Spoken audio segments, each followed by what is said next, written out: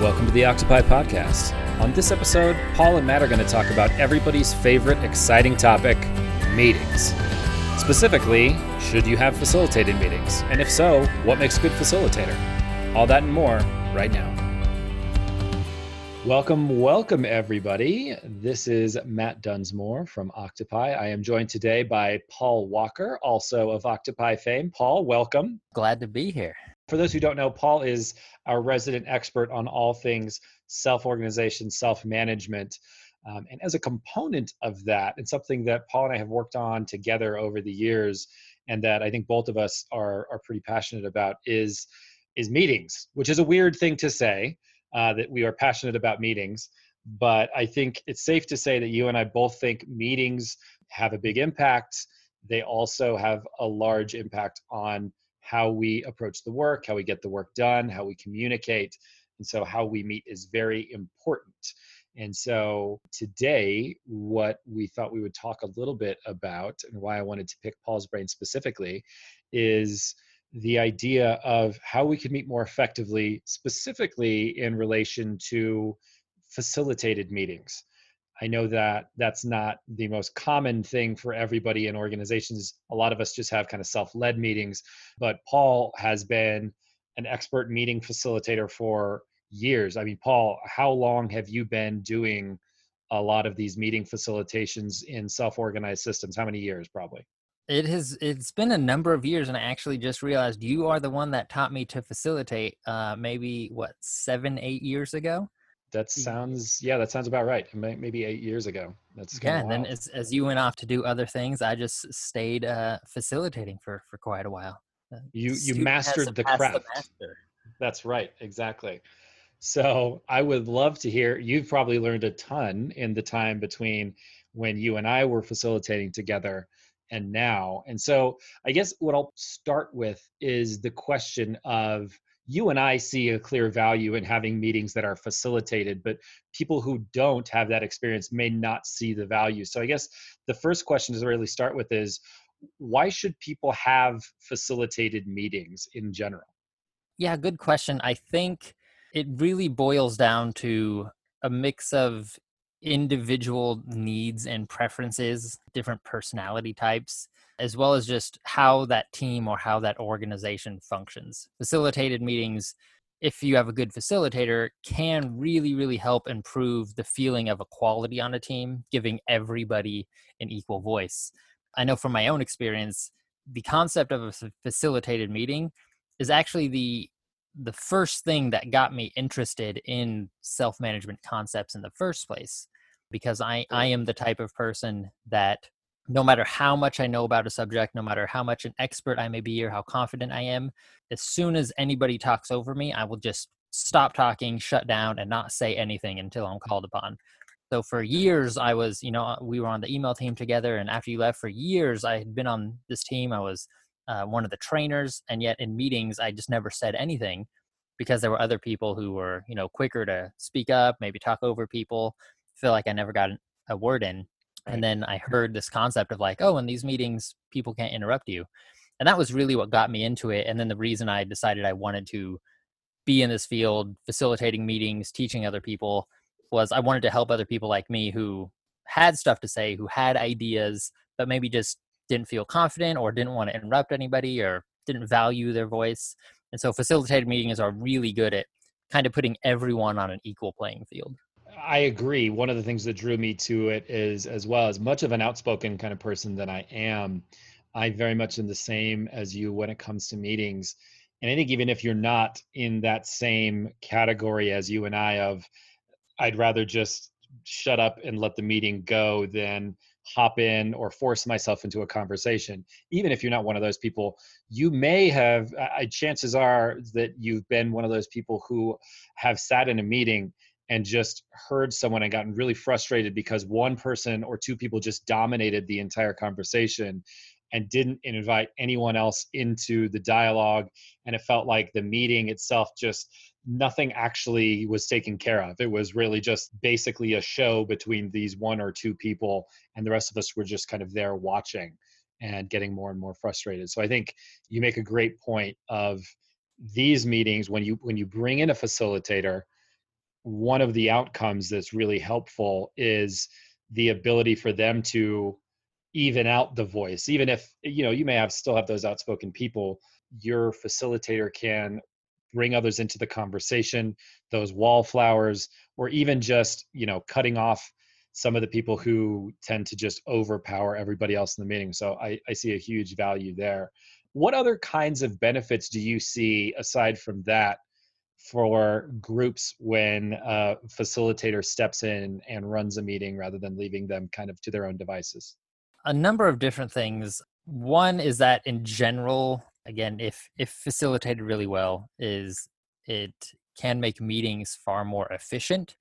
I think many of us have experienced meetings where you go in and for an hour or 2 hours, nothing really feels like it gets done. Feels like we just ramble back and forth about the same topic the whole time. So it can help a lot at really defining, we're going to talk about these things for this long. We're going to get some next actions. We're going to get things done. So it can very much improve efficiency, as well as a lot of the times lessening drama. Because one, the first point we mentioned, if everybody feels like they have a voice, then that can help prevent some problems that maybe other people wouldn't have been aware of. People feel, more included, part of the team, as well as keeping things focused on individual topics at hand. So instead of continuously going in different directions without actually getting to the core, you can always circle back and say, hey, right now we're actually talking about this thing. So let's get this figured out first, and then we'll, address your concerns one at a time. And that really helps keep the focus and attention moving in a productive direction. Yeah. One of the things that I've noticed in facilitated meetings, specifically in the formats that you and I have facilitated in, I have noticed that there is, if left to on our own devices in a regular team, a self-led meeting where even if we have an agenda, right? A lot of times there's almost shiny object syndrome of one person brings up a topic and anybody who has anything to say about anything related to that topic goes, oh, this is my chance to get this off my chest. And then they just all jump in, and it could be something as simple as, maybe I have a question about the holiday party and where it's going to be located. And I just bring that up in the meeting of, hey, does anybody have details on the holiday party? And suddenly everyone who has a question about the holiday party of, what are we eating? Can we bring plus ones? What's the dress code? Is there someone in charge of decorations? What's the budget on this? How come we're spending money on this and not that?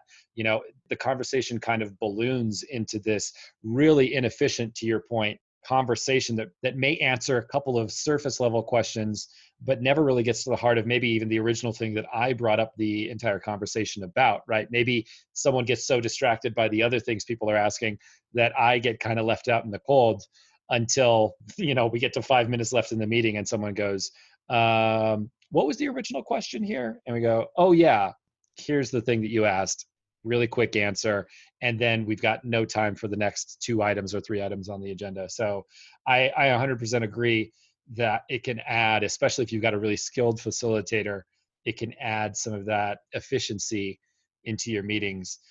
I think the question that kind of naturally comes next is, do all meetings need that, right? Are some meetings better for facilitation? Or is it that across the board, if you have a facilitator in every meeting, it will be beneficial?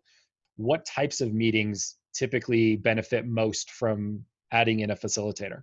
So ultimately, my feedback for this is pretty much the same answer that I give for virtually every aspect of implementing a change in an organization.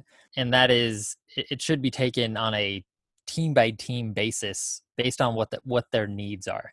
So if you have a room of 10 people, and from an outsider perspective, it looks like it's just people yelling at each other for an hour straight, but they all walk out of that meeting feeling fine. There's a lot of stuff that got accomplished. They all feel good about it. And all of them are like, nope, great meeting. I wouldn't change a thing.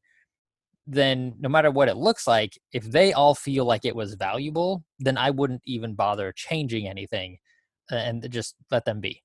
However, I've almost never seen that be the case. Most of the time, there are some things people would say they'd like to do better. Like, I wish I had more chance to speak up. I wish, this person didn't interrupt as much. I wish we were more productive with our time. Any request at all. And so if there's any of those instances of our meeting could be more efficient in some way, then I think it would be beneficial to add a facilitator, even if it's only for that thing. Like you could have a facilitator and just say, hey, Billy, your job is to stand in the corner and say something if you see somebody interrupting. Don't worry about anything else. We're good with time. We're good with everything else. There's just interruptions. And that is still meeting facilitation and easy to do.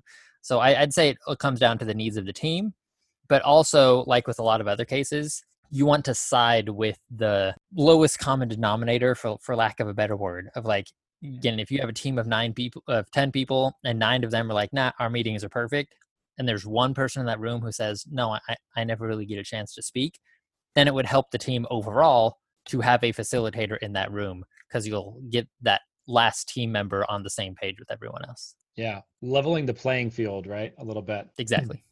So I guess the question is, so you and I have primarily our experience, and correct me if I'm wrong, I can only speak for myself, but when I have served in a facilitator capacity or had been in facilitated meetings, a large portion of them have been specifically in holacracy.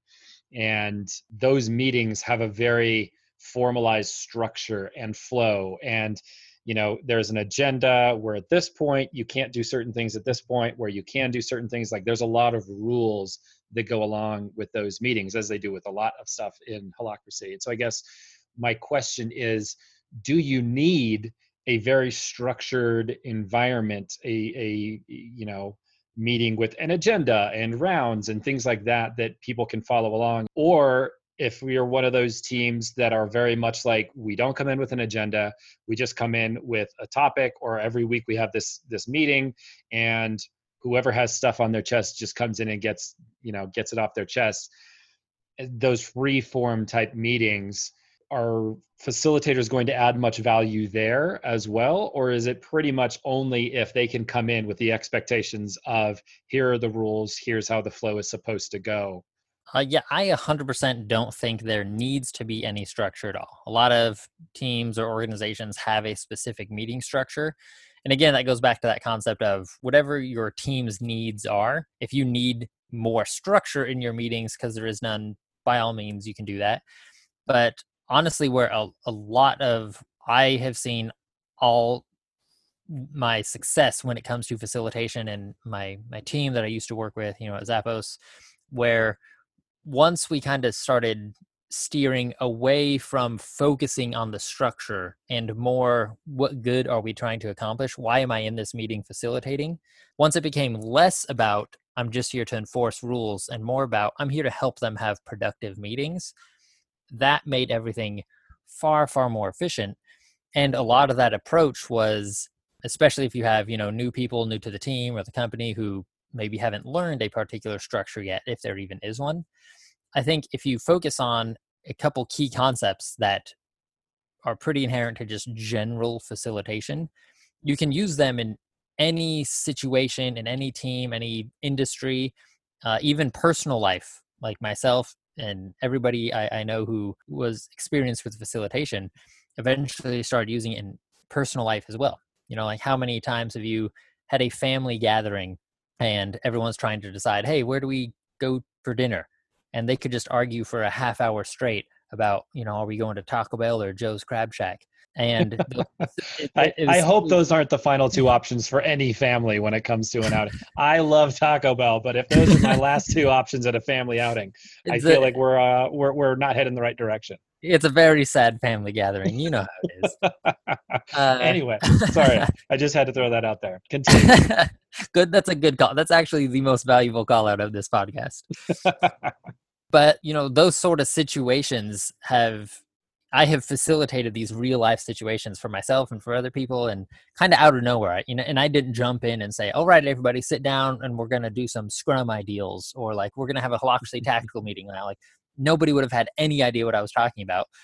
Right. So instead I just jumped in with these real basic concepts that apply to everything I've ever facilitated, or it's just understanding what people's needs are, how to meet them in the middle, how to make sure everybody's cooperating toward this goal, what the point of this particular thing is. being empathetic to both sides. So yeah, I don't think there needs to be a structure whatsoever. It's just kind of general facilitation tips. There's a few things that can benefit any situation. So what I'm hearing is it's less around needing or having a formalized structure, more around understanding your context, understanding your purpose, understanding the people in the room, and really just sourcing yourself from a place of service. And those are kind of going to carry you as a facilitator into being a more effective tool for managing the time, if you will. Is that correct? Exactly. Yeah. Awesome. Do you have any ideas for, what are some good characteristics or what are some maybe good best practices for someone who is thinking about either themselves becoming a facilitator, or maybe I'm looking for, okay, you've convinced me in this conversation, I should have a facilitator. What should I look for as far as maybe people in my company or on my team, or maybe outside of my team? What are some things you would suggest people look for, or maybe just some things that they do as far as best practices? So first, I'd say kind of take all these with a grain of salt, in the sense of, kind of as I mentioned earlier, every team will need different things. And I've seen some teams that are super comfortable with conflict, and they've said like, hey, if we start arguing with each other, just let us work it out. We always work it out.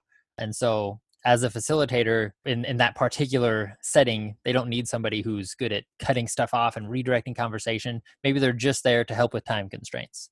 So that's one thing you always want to keep in mind, is some teams have very specific needs. Aside from that, in general, a few of the things that you want to look for. One is somebody who is comfortable holding everyone in that meeting equally accountable, speaking up to everyone the same, potentially interrupting or cutting off everyone the same, whether it's for time or they're going off track. And a lot of times that means somebody who isn't even part of the team. They have no stake in the matter. They don't have to worry about upsetting the manager in that room or things Mhm. like that. And there's plenty of people on a team who will be like, no, I have no problem cutting my manager off, because they know I'm coming from the place as just a facilitator and it's not like a personal attack or something.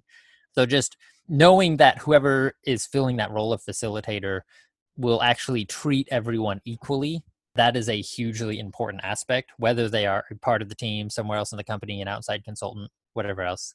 Another aspect, which I think is probably the most important, is being empathetic, in terms of, a lot goes into that, but understanding that if somebody comes in there and says, this is what I need, like really understanding, ideally approaching it from the aspect of like, this isn't just this person, hopefully in most cases, this isn't this person trying to cheat the system to win and get their way and stuff like that. It's no, this person senses some sort of need. They may not know how to articulate it in a non-confrontational way.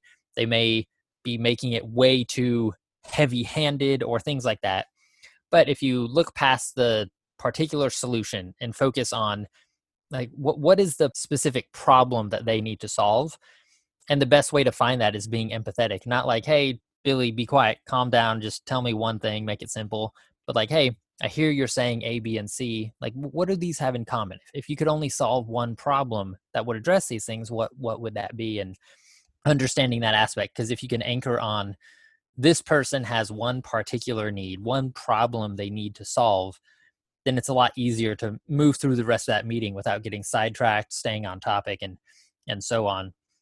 Similarly, when other people in that meeting maybe have problems or kind of speak up against an idea, again, focusing it on like, okay, well, you're not being angry just for the sake of being angry.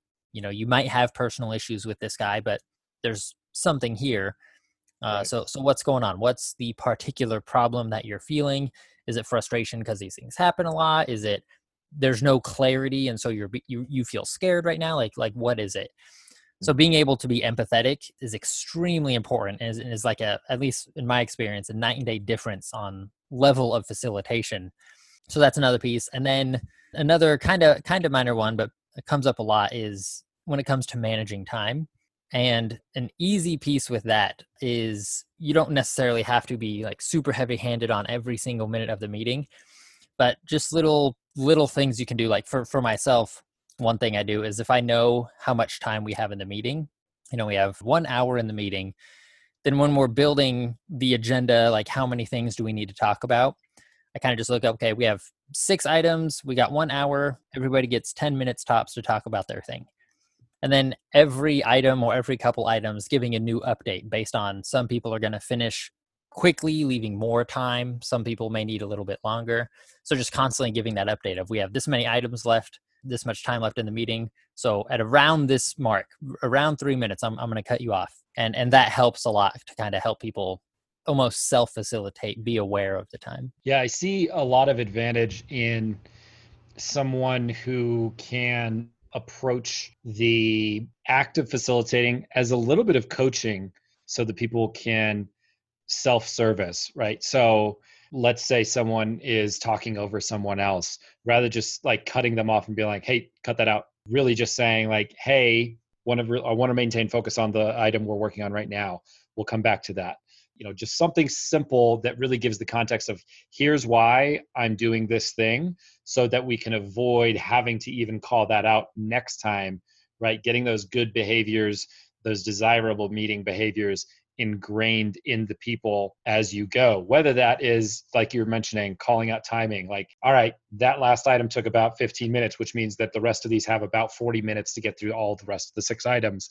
Or calling out some specific things of, hey, in this next section, we have a history of slowing ourselves down because we get caught up on this thing or because we're cracking jokes on this. So I'm going to be watching out for that this time. Just so you know, please don't take it personally. I just want to make sure we get this stuff done. I think, the word that I use typically is inoculating against stuff, which is basically just like making sure that like before we even begin, I have given you the preface of, my role, why I'm doing what I'm doing so that you know when I have to hop in. It's not a personal attack. It's not because I dislike you or I disagree with what you're saying, but it's because this is my job. I'm just trying to help as much as I can. And I'm showing you where I'm like sourcing myself from and doing that.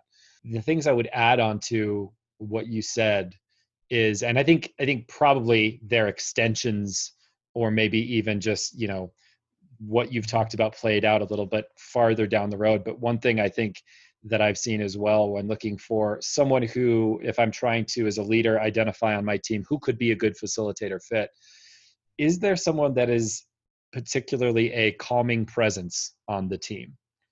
Is there someone who, when things get heated, if people are fired up and there's that sense of tension in the room, that person who maybe they cut it with humor, maybe they're and I think this stems from being empathetic, like you were talking about, Paul, is they see where people are at, they understand why they're coming from the places that they're coming from, and they do a really good job of maybe diffusing what could potentially be a tense situation, which hopefully you don't have too much of on your team, but still occasionally these things will happen. There will be disagreements. There will be times where if you have people who are passionate about the work that they do, inevitably you will have times where if something goes against their wishes or not like they wanted, they're going to get fired up about it because maybe they've invested time, energy into this thing, and now they're finding out that the plan has changed. And so one thing that I always recommend people looking for is someone who has the ability to ease tension in a room. So if you have one of those people, that's a good place to start. And another thing that I mentioned, I think is along those same lines, is someone who can remain human yet objective. Meaning, when you and I talk a little bit about meeting facilitation, sometimes we refer to it as you're kind of the referee on the playing field, right? You are the person who is, the rules, you're making sure we all kind of stay accountable. What your role is really just to keep things moving. It's not to insert yourself into the game. It's really just to make sure that we're all getting a chance to play on a level playing field. And so finding that person who is able to stay objective even when they may have a personal stake in the matter. And I think about who is that person who you would go to advice for, honest advice for, not just someone who would gas you up because they're your friend, but do you have one of those friends who you would go to advice for to say, like, honestly, give me real feedback here. Am I in the wrong? Or what's your perspective on this? And they're going to be honest with you, even though they're your friend. You probably have some similar types of relationships with your team at work. There's definitely people who can form cliques and have each other's backs and better friends on the team versus some other people. And so knowing that they have this sense of authority as a facilitator, who on the team would take that seriously and not let their friends get away with stuff versus other people. So back to what you said about, being able to cut off the manager and things like that. Like, are you comfortable cutting off a leader, but also your own friends, right? How objective can you stay when the subject matter might be something that's going to impact you and you have a very strong opinion? Are you going to use your authority as the facilitator to insert yourself into the conversation, maybe more than another facilitator might allow you to? And so those are some things that I would say, if you can think about working in your team and doing some facilitation, looking for that facilitator, those are some things I would say to keep your eyes on as well. I 100% agree on all of that. And I think that also circles back to the point you brought up moments ago that I was planning to mention also, of like, you call it inoculating. I was thinking the way I normally talk about it is like proactively setting expectations. That's a better way of And saying it. Let's be no, honest. no, I like inoculating. That's what we're going with now. Mhm. But that was something that for me helped tremendously. And whenever I would train other facilitators, try to get them into this habit, one, because it kind of helps improve self-awareness, but it also takes so much pressure off your shoulders. Normally you walk into a room and you're like, I have to be the perfect facilitator. I have to catch everything. I have to know when things go off topic. I have to be willing to confront anyone. Like, it can be overwhelming. And, you want to be the best facilitator you can be, but you also don't want to come across as too rules heavy or, coming across like a jerk because you're cutting off everything. And one of the things that I found most helpful was anytime I would start a meeting, especially if it was like a new team that I hadn't facilitated with before, starting off with, here's how I facilitate, here's how things are going to work, and tailoring that around especially my own weaknesses. So for me, I was like, I know to this day, I still struggle with interrupting people. Because I mentioned earlier, if you interrupt me, I'll just be quiet. So I normally never interrupt anyone, and I hate doing it, even in meetings, but I knew I had to as a facilitator. And so I would go in and set this expectation of like, okay, if I interrupt you, it's nothing personal. It's not to be rude. It's honestly just because I'm either watching out for the time or I think it may be going off topic or whatnot. So just, be aware of that. And I'd always worry if like, am I being too rules heavy? Am I not being neutral? Kind of as you mentioned before, of, always worrying about that neutrality. Am I, especially if it's a team that I have some stake in, am I accidentally abusing my power or having bias in some way? Calling that stuff out too, of like, hey, I'm going to try to be as neutral as I possibly can. But if I do something that seems unfair, that you don't think would have happened with another facilitator or anything like that, if you're comfortable, call me out right then. Otherwise, pull me after the meeting and let me know so that I can improve, because this is what I want to do. And so being able to call all these things out proactively and setting these expectations, both for yourself and the team. Again, like you mentioned, if a team has a history of doing something, it would, in my experience, it helped tremendously to always go into those meetings saying, hey, we always do this. We're going to be watching out for that. Try not to interrupt each other. Try to, give time for this. And so proactively setting those expectations for yourself and the room of people that you're in can help a lot to take the burden off and make your job easier. Yeah, I 100% agree. I think it's almost like you're just saying like, hey, don't make me the bad guy, right? I don't want to have to interrupt you. I don't want to. And I think that's something that sets up you and your group for a lot of success. Is whoever whether it's you that's facilitating or if you choose someone who is a facilitator, if that person has the space and comfort to call out those expectations early on and just be real and be honest and set it and just say, here's where I'm coming from. I would rather not have to cut people off. So just make sure everyone knows what the expectations are. And then if it comes down to it and you do have to, like Paul said, if you have to interrupt someone, then they know, ooh, I'm so sorry that I made you interrupt me, Paul. I didn't mean to, right? Because they know how much that hurts him to do that. And so I think that also the interesting thing is when you create those clear expectations as a facilitator, what you do is you actually create empathy on the other side for the attendees towards you and yourself. Whereas it's great for you to be empathetic as the facilitator, but what you can do is create some of that almost reverse empathy for you, where they can see where you're coming from and they also want to help you out, which I think is pretty cool. One other question that I have, and I think this probably is on a lot of people's minds, is right now, especially with probably more people than ever working from home, we're having a lot of virtual meetings. And with that, in-person facilitation is one thing, but when it comes to virtual meeting facilitation, that seems like it would be a little bit tougher. So do you have any call outs of like what might be different, or if there's things that you think could be more useful, like actually this makes facilitation easier virtually, those kinds of things? So do you mind calling out some of those things, recommendations or watch outs that you have when it comes to virtual meeting facilitation? I think there's a few things, whether or not it's easier or harder. I think that's kind of on the fence. Overall, I'd say probably a little harder, just in the sense that one thing that always helped me a lot when I was facilitating is even there'd be times I just sat in the corner quietly for like an hour straight just because the room, like, they barely needed me to hop in and do things. But being able to just stand there, watch other people's body language to see like, oh, they have something to say, but they don't have a chance. I'll make sure to circle back with them. Or if somebody is interrupting or doing something distracting, instead of having to call them out, you could just walk over and tap them on the shoulder silently without interrupting the meeting and stuff like that. But I think there's benefits to it also. Something that's normally creates a lot of terrible situations on the internet, but I think most people are a lot braver online when things aren't face to face, which can help facilitation. Is I'm probably more comfortable cutting people off on Zoom than I would be face to face, just because it's easier to be confident and to feel safe, in the safety of our own home behind a screen and things like that. So I think there's that benefit. The main thing I recommend, which I have to do every time I facilitate virtually, is even more so than normal, setting those expectations so that it works better for me.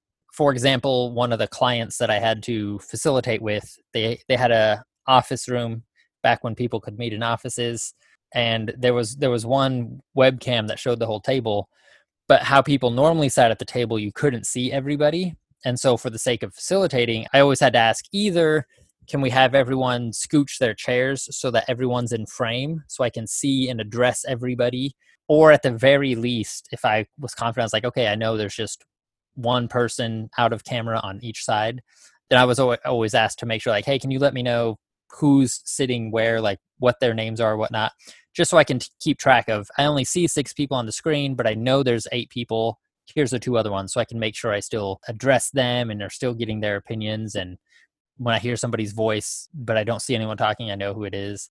Another thing you can do is ask everyone to keep the chat box open, because you might individually like message people one-on-one to either say like, this person's actually talking right now, can you give it a minute so you don't have to interrupt the whole meeting? Or, asking little questions here and there, or let people know, hey, I saw you needed to talk, I'll get to you in just a minute. So being able to chat with people one-on-one without having to interrupt the whole meeting, that can help a whole lot as well. So again, I'd just say it comes back to figure out what works for you, and it will be trial and error, and then just go into those meetings setting those expectations. I think too, I love that you mentioned the chat box, because it gives you the opportunity for when, I hate making people feel like they're being put on blast. And I think it's similar to why you probably don't like cutting people off. We feel like it makes them feel bad. And so what you can do on virtual meeting facilitation, especially on a platform like Zoom or Google or Microsoft Teams or any of those kinds of things, when you have the chat box open as the facilitator, is being able to maybe call out some of the things that you're seeing in private messages to people as someone's maybe making a presentation. So maybe you see somebody is posting in the chat that's distracting, or doing something that is keeping someone else disengaged. You can privately message them and say like, hey, keep an eye on this just so you know everybody can see that you're doing this, something like that. And the same thing for the actual speaker. So maybe they've been kind of pontificating on the same subject for a long time. What you can say is like, hey, quick time check, we're 10 minutes in. You can send that message to them privately instead of sending it in front of everybody, or making that call out. and just say, we still need to get through about 6 agenda items. So can you focus on what you need to get out of this? I think those are some things that you can't do in a physical meeting facilitation that is actually kind of nice that you can do in a virtual environment as well. So I was glad you called that out. Yeah, 100% agree on that. I've been on both sides of that, and having somebody being able to message me while I'm presenting and losing track of time helps tremendously. Agreed. Well, you know how we like to end the show, Paul, which is a little segment we call Una Cosita Más, which means Muy one bien. more little thing. Thank you. Nailed it. So, if you've got someone that's at home that is listening to this and is thinking about either facilitating themselves or maybe finding a facilitator or even just trying out a format that would lend itself to meeting facilitation, any of these things that we've kind of talked about today, do you have a good way for maybe them to test some of these things out, or to just a place for them to start, a one step that they can take that would give them maybe some validation on if this is the right move for them? One thing that I didn't think I would ever recommend is something holacracy specific. Normally, the bits and pieces of holacracy are way more complicated than they need to be. But one thing I do think helps tremendously is if you look into holacracy, try to find a blog or something on it rather than looking up the holacracy constitution specifically, which is an option if you love rules. But part of one of their meeting structures is called the integrative decision-making process, or IDM. And there's a step-by-step, very rules-heavy process on how to handle this. But the concept, if you can kind of try to find a simplified version of it, is extremely efficient when it comes to meeting facilitation, no matter what the structure, personal life stuff. And it's basically just this concept of notice that one person has a problem, try to solve it. If the way they want to solve it causes a problem for other people, then you kind of just go back and forth until you find something that works for both parties. And that system can be used no matter how you meet, personal life, work, whatever the case is. Something to possibly look into as a starting point for learning where to facilitate. I 100% agree with you, Paul. It was one of my favorite aspects of holacracy that I've practiced, because it got you in the right mindset in the decision-making process. It cleared the space for trial, for the human piece of, we'll throw something against the wall, see if it sticks. It gave you room for that. It eliminated the space for fear as an excuse not to do something. And I love that. So I think there's multiple benefits to trying out IDM in your organization. So 100% second what Paul said. If you can find an article or a video or anything like that explaining it, highly recommend you checking that out and trying it out in your meeting. Well, thank you so much for joining today, Paul. As always, I appreciate your thoughts and perspectives, and I hope that this has been helpful for everybody at home. So thanks again, and we will see you next time.